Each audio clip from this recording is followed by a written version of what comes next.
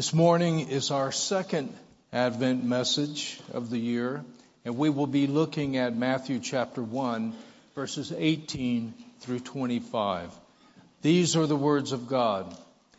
Now the birth of Jesus Christ was as follows. After his mother Mary was betrothed to Joseph, before they came together, she was found with child of the Holy Spirit. Then Joseph, her husband, being a just man, and not wanting to make her a public example, was minded to put her away secretly.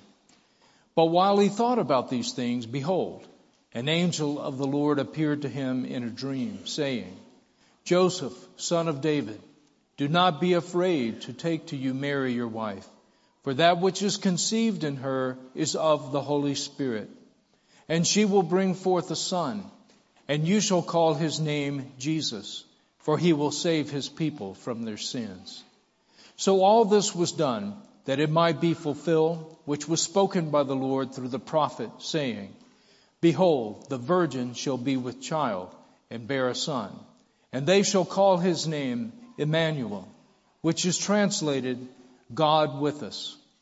Then Joseph, being aroused from sleep, did as the angel of the Lord commanded him, and took to him his wife, and did not know her till she had brought forth her firstborn son, and he called his name Jesus. Our gracious Heavenly Father, open these glorious words to us in all of their fullness and glory and richness and power. Let them wash over us, Lord, to make us full of your gospel, full of your glory, full of your character, full of your light, that we might be your faithful servants in this day and time. For we pray in Jesus' name, amen. Well, if you remember from last week, Matthew left us with two mysteries. First, how can it be that Jesus has accomplished what neither Abraham nor David nor any of their sons has been able to accomplish over the centuries? And second, how can Jesus be the root and branch of David? A branch is not a root. One comes from the other. How can Jesus be both?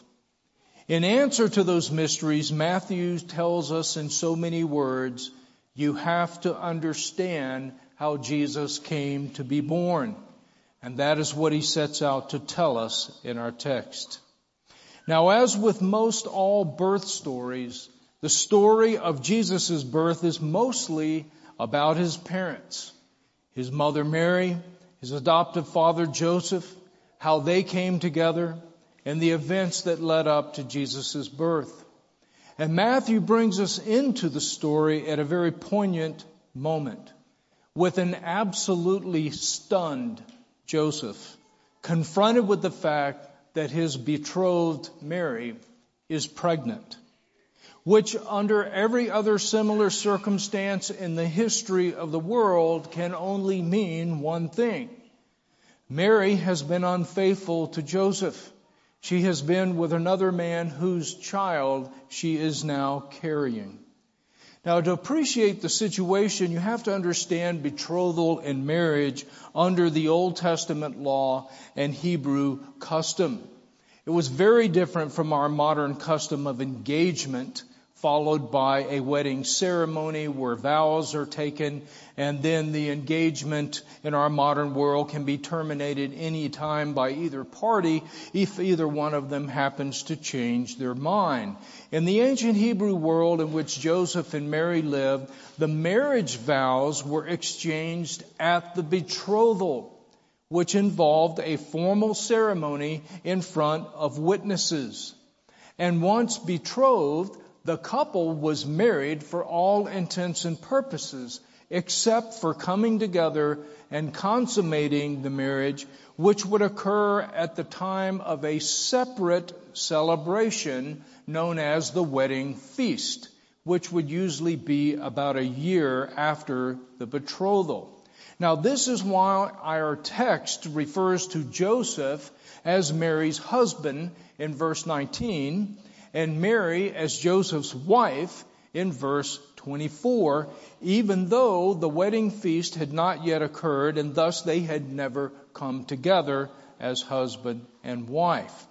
This explains why unfaithfulness after betrothal was considered adultery, and also why betrothal to end one required divorce.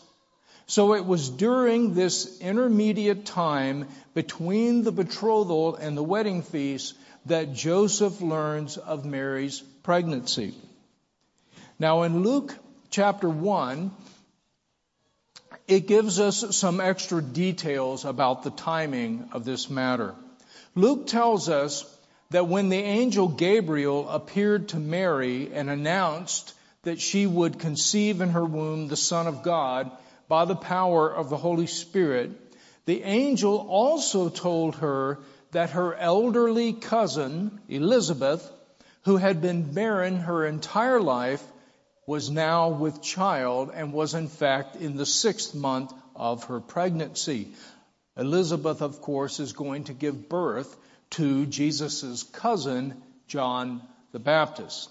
Now, when Mary hears of her cousin's pregnancy, she is so excited that she hurriedly travels from her home way up in the north in Galilee, Nazareth, which is north of Judea. She's going to travel all the way to the south, down south of Jerusalem by 7 or 8 miles to the little town of Bethlehem to see her cousin Elizabeth. And she remains with Elizabeth for about 3 months and then returns to Nazareth. So by the time Mary gets back, she is about 3 months pregnant, which means she is showing, and it becomes obvious that she is pregnant. So you can imagine the shock and dismay that Joseph would feel on learning this news. What is he to do? Well, under the rabbinical interpretation and custom of that day, divorce was not only warranted under these circumstances, it was expected. But even if it weren't, can Joseph really go through with this marriage? After all, there is another man in the picture, and Mary is carrying his child. And if this was a forcible rape type situation, then certainly Mary's father would be pressing formal criminal charges against the man. But the fact that her father is not doing so has to mean that Mary was a willing participant in the sexual act leading to her pregnancy. And so there is no conclusion for Joseph to draw other than Mary's love, despite her oath at the betrothal, is not for Joseph. It's for some other man who is the father of this child. And even if Joseph were to set all of that aside and just go through the marriage, Mary is already pregnant. And if he goes through with the marriage, what is everybody going to assume, logically? That it is Joseph's child, which means it was Joseph who violated Mary, which will bring disgrace upon him, the only innocent party and victim in this whole affair. So it would appear. So divorce is a certainty. There's no way around it. Joseph's only real choice is concerning how the divorce is to be carried out. Should Joseph take the formal route, which would mean making a public formal accusation against Mary, which would result in a public trial and a public conviction and the certainty of lifelong disgrace for Mary at the very minimum? Or should Joseph handle it privately by writing out a certificate of divorce, giving it to Mary in front of 2 or 3 witnesses whom Joseph knows and can trust? Because people are people, and they're going to talk over time. There's no way getting around that because Mary is pregnant and she's going to have the child. But at least a private divorce would not subject Mary to the kind of public proceedings that would come with a formal charge. And so Scripture tells us that Joseph, being a just man and not wanting to make her a public example, decides to put Mary away secretly. Verse 19. Note that Scripture says specifically that this course of action was because Joseph was a just man or a righteous man. Just and righteous both come from the same root word in the Greek, and they both mean the same thing. But that's not the normal way that we would think. We would think that Joseph, being a merciful man, chose that course of action. We would not think that it is justice or righteousness that would lead Joseph to take this course of actions. But we have to remember that biblically, justice and mercy are not enemies. Biblically, justice and mercy grow from the same tree, which is the tree of biblical love. So this is why Jesus, for example, tells us that all of the law and the prophets, that would be all of justice or righteousness and all of mercy, hang on the same two great love commands. Love God with all your heart, mind, soul, and strength, and love your neighbor as yourself. Matthew 22:37 through 40. This is why Jesus refers to justice, mercy, and faith as the weightier matters of the law. Matthew 23:23. So how is it that justice, mercy, and faith all grow as major branches on the same tree of love? Well, you have to remember that biblical love is seeking another's objective good according to God's word and will. Biblical love is seeking another's objective good according to God's word and will. So, when you have God himself showing love, you have to remember that God has promised to redeem us, starting with Genesis 3:15, and then many times thereafter. He has promised to crush the serpent's head. He has promised to deliver us from the guilt and condemnation of Adam's sin and ours. He has promised to deliver us from the reign of sin and death. And you see, once God has promised, keeping his promises is something that righteousness requires. This is why we see Daniel, for example, praying in Daniel 9:16, O Lord, according to all your righteousness, let your anger and your fury be turned away. That's not the way we think. We'd go, no, we don't want any righteousness. According to all your mercy, let your anger and fury be turned away. That's not what Daniel prays. He prays biblically. What he's really saying here is, O Lord, according to all your promises, keep your promises. Let your anger and your fury be turned away. And when it comes to man, we are to seek the objective blessing of God in heaven and the objective good of our neighbor. Seeking the objective blessing of God in heaven always means trusting and submitting to his word and will. Seeking the objective good of our neighbor always means seeking to see them trust and obey the word and will of God, and so be under God's blessings. So sometimes loving our neighbor means tough love. Sometimes it means not sparing our neighbor or a loved one from the consequences of their actions, because that would not be for their objective good. Perhaps they have dodged the consequences of similar actions many times, so that they are just being enabled and encouraged down a road that is neither glorifying to God nor good for them. But sometimes seeking the objective good of our neighbor or a loved one means compassion. It means sparing them the full consequences of their actions, because the circumstances indicate that compassion will actually encourage them down the right road. It always turns on the particular circumstances of a particular situation, evaluated in light of the ways and the wisdom of God. So this is why we will see God say things like this. Zechariah chapter 7 verse 9. Execute true justice. What does it look like to execute true justice? God tells us, show mercy and compassion every one to his brother. Do not oppress the widow or the fatherless, the alien or the poor. Let none of you plan evil in his heart against his brother. You see how all those things are mixed together under the love of God in the Scriptures. That's the way we need to cultivate our thinking. Now, in Joseph's case, he doesn't have all of the facts. Not initially, anyway. Nevertheless, with the facts as he understands them, we see him make a decision that is consistent with the glory of God, the objective good of Mary, and the community. Joseph here is the only victim.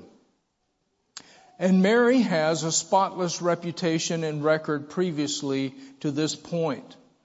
Under these circumstances, objective good, objective love does not obligate Joseph to file formal criminal charges against Mary, nor to prosecute her to the full extent of the law. I mean, the truth about Mary is going to get around. There is no way for Joseph to spare her from that. But Joseph does not have to broadcast it, nor to do anything else to make the consequences even worse. But thanks be to God, before Joseph actually acts on his decision, an angel of the Lord appears to him in a dream, and the angel tells him not to be afraid to take Mary as his wife to himself, because the child conceived within her is of the Holy Spirit. Verse 20.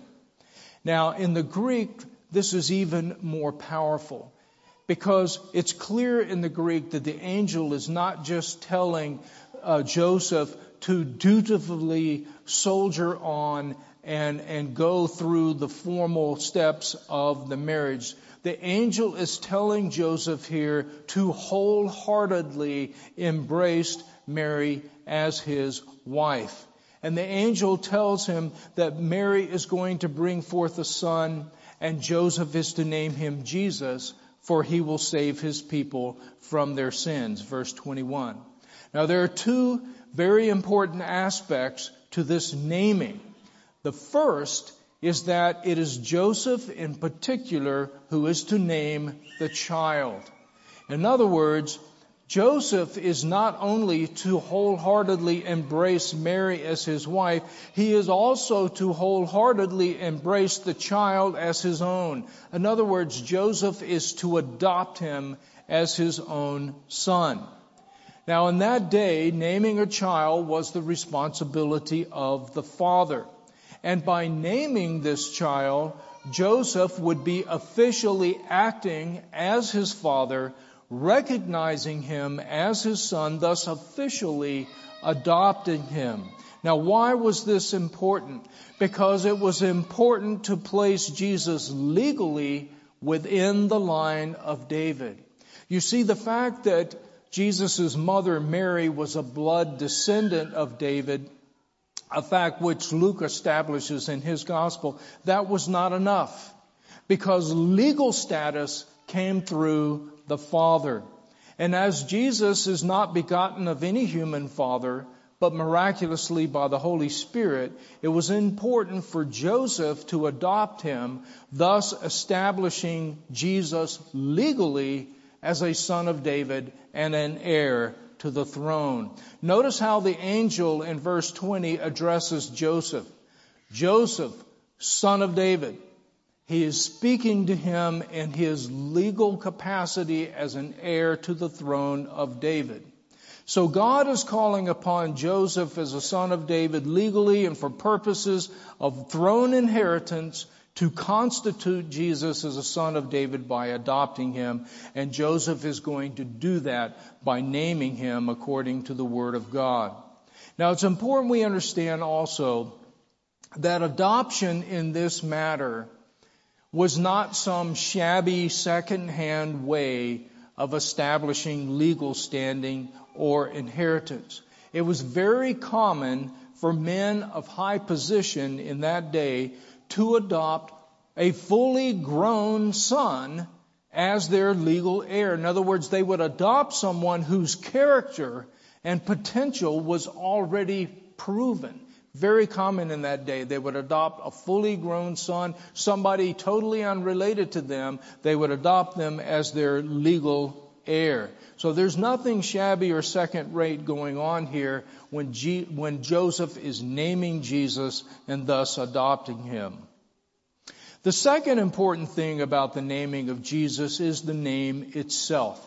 The angel says the child is to be named Jesus because he will save his people from their sins. Verse 21. Now, Jesus is simply the Greek version of the Hebrew name Joshua.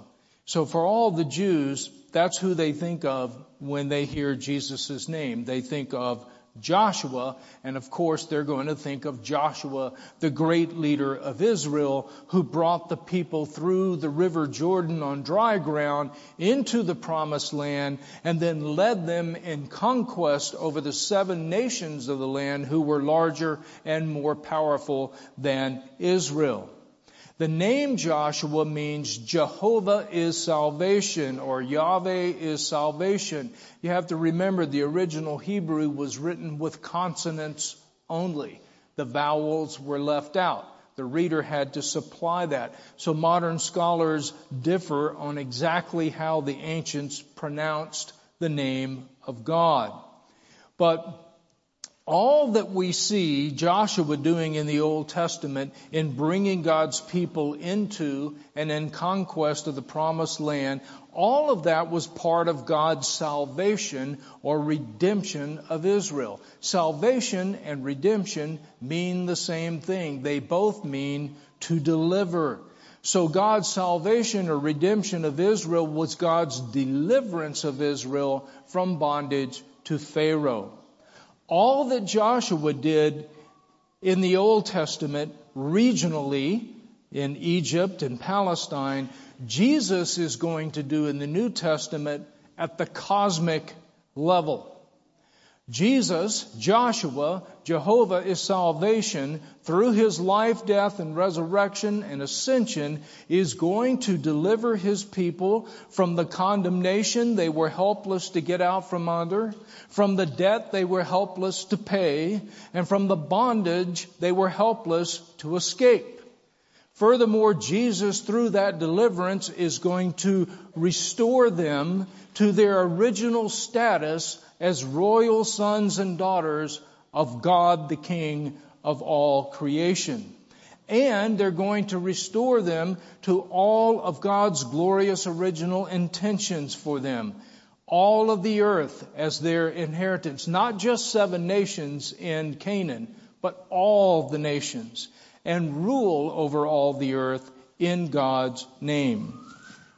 All of that is what is pictured by the historical events of Israel's exodus from Egypt and her conquest over the nations of Canaan under Joshua.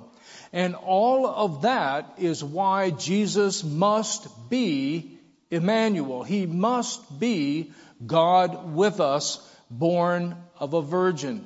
Verse 22, all this was done that it might be fulfilled which was spoken by the Lord through the prophet, saying, Behold, the virgin shall be with child and bear a son, and they shall call his name Emmanuel, which is translated God with us. You see, if Jesus were born or begotten of a human father, then he would be a son of Adam, and he could not be the new, the eschaton, the final, the eternal Adam.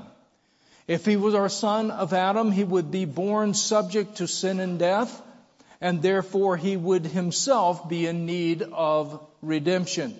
The only way of salvation is for God by his Spirit to beget a son by a virgin, and thus for God the Son himself to become the Son of God, like us in every way except for sin, that through death he might destroy him who had the power of death, that is, the devil, and release those who through fear of death were all their lifetime subject to bondage, Hebrews 2:14 and 15. And that brings us back to the name Jesus, Joshua. Jehovah is salvation. The name of our Savior tells us that Jehovah not only saves, He is salvation. And this is so important. This is one of the most precious truths of the gospel, and yet modern Christians realize it so seldom. God does not save us in spite of being God. God does not save us even though He is God. He saves us because He is God. In other words, the incarnation, the cross, the grave, the resurrection, the ascension, all of that is fully consistent and is in fact an outworking of the divinity and character and divine life of the Trinity, Father, Son, and Holy Spirit in eternity. It is an outworking, an expression of the life that has been shared and lived by the Father, Son, and Holy Spirit eternally. This is so important because what it means is the gospel doesn't just tell us what God did. It tells us who He is. This is why it is so significant that God is Father, Son, and Holy Spirit eternally. If God is just a monad, if He is just simply a solitary person living alone in eternity until He creates, then the personalness of God, the relationalness of God, the love of God, all of these things cannot be of God's essence. Because they cannot begin until He creates. And there's something else for Him to love, to relate to be personal with. That's all something God did one day, but it tells us nothing about who He is or what He's going to do tomorrow. Perhaps He gets bored with us tomorrow. But because God is eternally Father, Son, and Holy Spirit, God is inherently personal. God's relationalness is part of His essence just as much as His omnipotence is.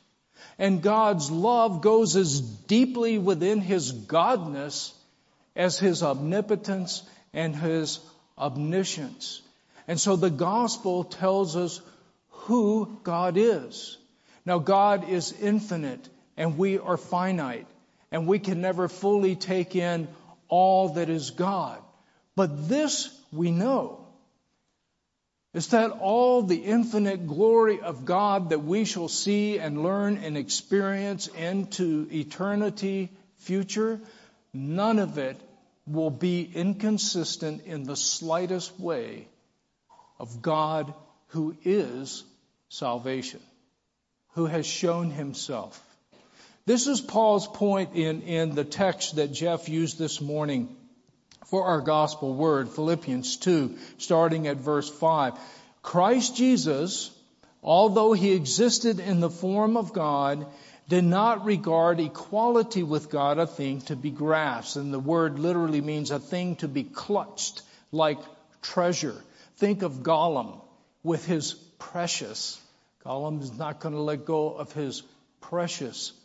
So the way the ancient world thought of the divinity of God is that having any contact with the material world, certainly becoming part of the material world through the incarnation, absolutely unthinkable, inconsistent with God's divinity, certainly beneath God's divinity. The point here is that, no, that's not true. Jesus didn't become one of us in spite of being God. His divinity was no impediment whatsoever. When He became one of us and went to the cross, what He's saying is, that's who God is. That's Him. That's who He is. And so in the gospel, in Christ, in the cross, in the grave, in the resurrection, God has come out from behind the curtain. He's not behind the curtain. He's revealed Himself fully. We know who He is. And who He is this one who has shown this supreme love and laying down His life for us to restore us to Himself. That is who God is, and that is who we are called to be like, which is why it says, have this attitude in yourself, which was also in Christ Jesus. It's why Jesus says, it is more blessed to give than to receive. Acts 20:35. How can that possibly be true? That's one of those beautiful statements that everybody loves and nobody thinks about, because if you think about it and you take God out of the picture, that's insane. If you take God and the gospel out of the picture, life is a zero-sum game, and more for you means less for me. And it cannot possibly be better to give than to receive. No, it's better to get than to give. It's better to win than to lose. It is only because being more blessed to give than to receive, it is only because that's the divine life of the Father, Son, and Holy Spirit in eternity that it can be true here. It's only because that is the divine life between Father, Son, and Holy Spirit, and because that God has promised to each one of you and me that He will preside over everything in history so that it all works to our good. It is only in that context that it can be true that it is more blessed to give than to receive, because the God who is the gospel is the one running the world, who made us and is calling us to be like Him.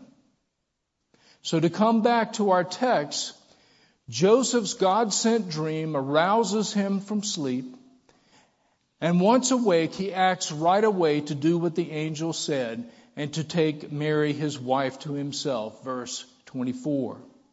Any delay at this point would have subjected Mary to increasing public shame, because her pregnancy is increasingly visible and the talk will spread like gangrene. Now, just think about what God is calling Joseph to do here, and how this is a picture of the divine life we were just talking about. It's a picture of what Christ does for us in the gospel. Mary is obviously pregnant before she and Joseph have officially come together. So avoiding shame at this point is really not possible. At this point, it's just a matter of who is going to bear the shame. If Joseph does not take Mary to himself, it will be assumed that Mary has been unfaithful to Joseph, and she will bear the shame. If Joseph does take Mary to himself, it will be assumed that the child is Joseph's, and he will bear the shame.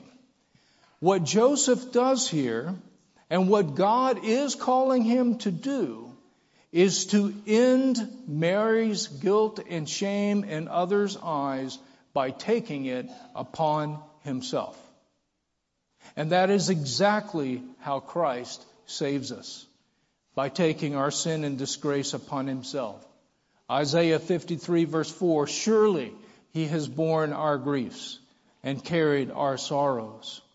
But whereas Joseph took to him a wife who was apparently guilty, but in fact innocent, Jesus took to himself a bride who really was guilty, and chronically so. Furthermore, whereas Joseph's bride came to him gladly, Mary was glad to be received, Jesus' bride rejected him. John 1 verse 11, he came to his own, and those who were his own did not receive him. And the Greek word for receive in John 1:11, there is the same word that the angel uses with Joseph. Jesus came wholeheartedly to receive his bride, and we rejected him. Jesus had to die under the death penalty that was hanging over his chronically adulterous bride, then rise from the dead, then put his own spirit within this adulterous bride, thus giving her a new heart, just so she would receive him and be saved. Now that's a love story. This is the story Paul tells in Romans 7, a passage that so few understand. The woman who has a husband is bound by the law to her husband as long as he lives. But if the husband dies, she is released from the law, the marriage vow of her husband.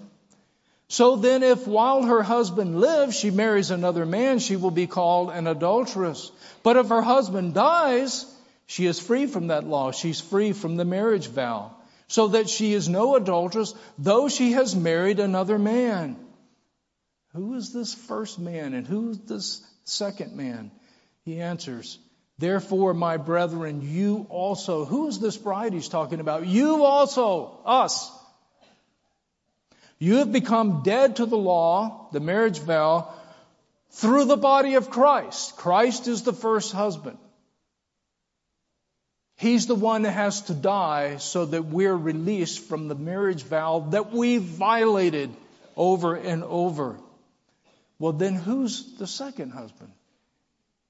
It's Christ risen. That you may be married to another, to him who was raised from the dead, that you might bear fruit to God. Jesus is the first husband who was betrayed and cheated on, who must die to release us from that guilt.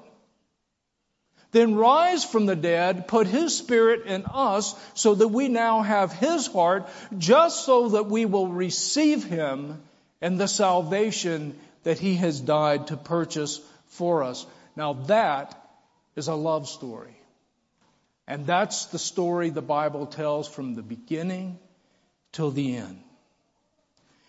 Finally, we are told that once Joseph took Mary to himself, he did not know her till she had brought forth her firstborn son, and he called his name Jesus. Verse 25. This means that for a husband, Joseph here, there was no taking. There was only giving. Like Jesus, Joseph's fundamental disposition of heart is not my will, but thy will be done. Like Jesus, Joseph's goal is not to be served, but to serve and to give his life for his wife and his adopted son. Joseph showed in his life what Paul says is the thing that really matters. Faith working through love. Galatians 5:6. Joseph lived by faith, not by sight. He trusted God. He did not lean on his own understanding. He was a man of quick obedience. His orientation was God first, others second, and self firmly in last place. We don't think much about Joseph. People down through the centuries have thought very little about him, and what they have thought about him has been inaccurate. He has not received much credit at all. Most times through church history, he has either been ignored or he's been pictured as a doddering old fool. But if we just pay attention to what the text actually tells us, we realize Joseph was nothing of the sort. Out of all the men who have ever lived, Joseph, this carpenter, was handpicked by God to raise his only begotten son. And we see that this man was a godly man of true strength. He was a faithful man, he was a just man, and he is a model for us.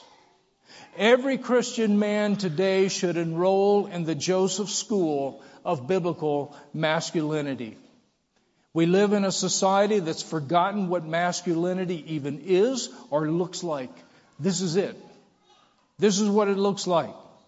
By this kind of masculinity, reflective of God, Joseph took Mary to himself. And by that same kind of godly masculinity, Jesus himself went to the cross for us. May God give us a revival of such masculinity today. In the name of the Father, the Son, and the Holy Spirit. Amen.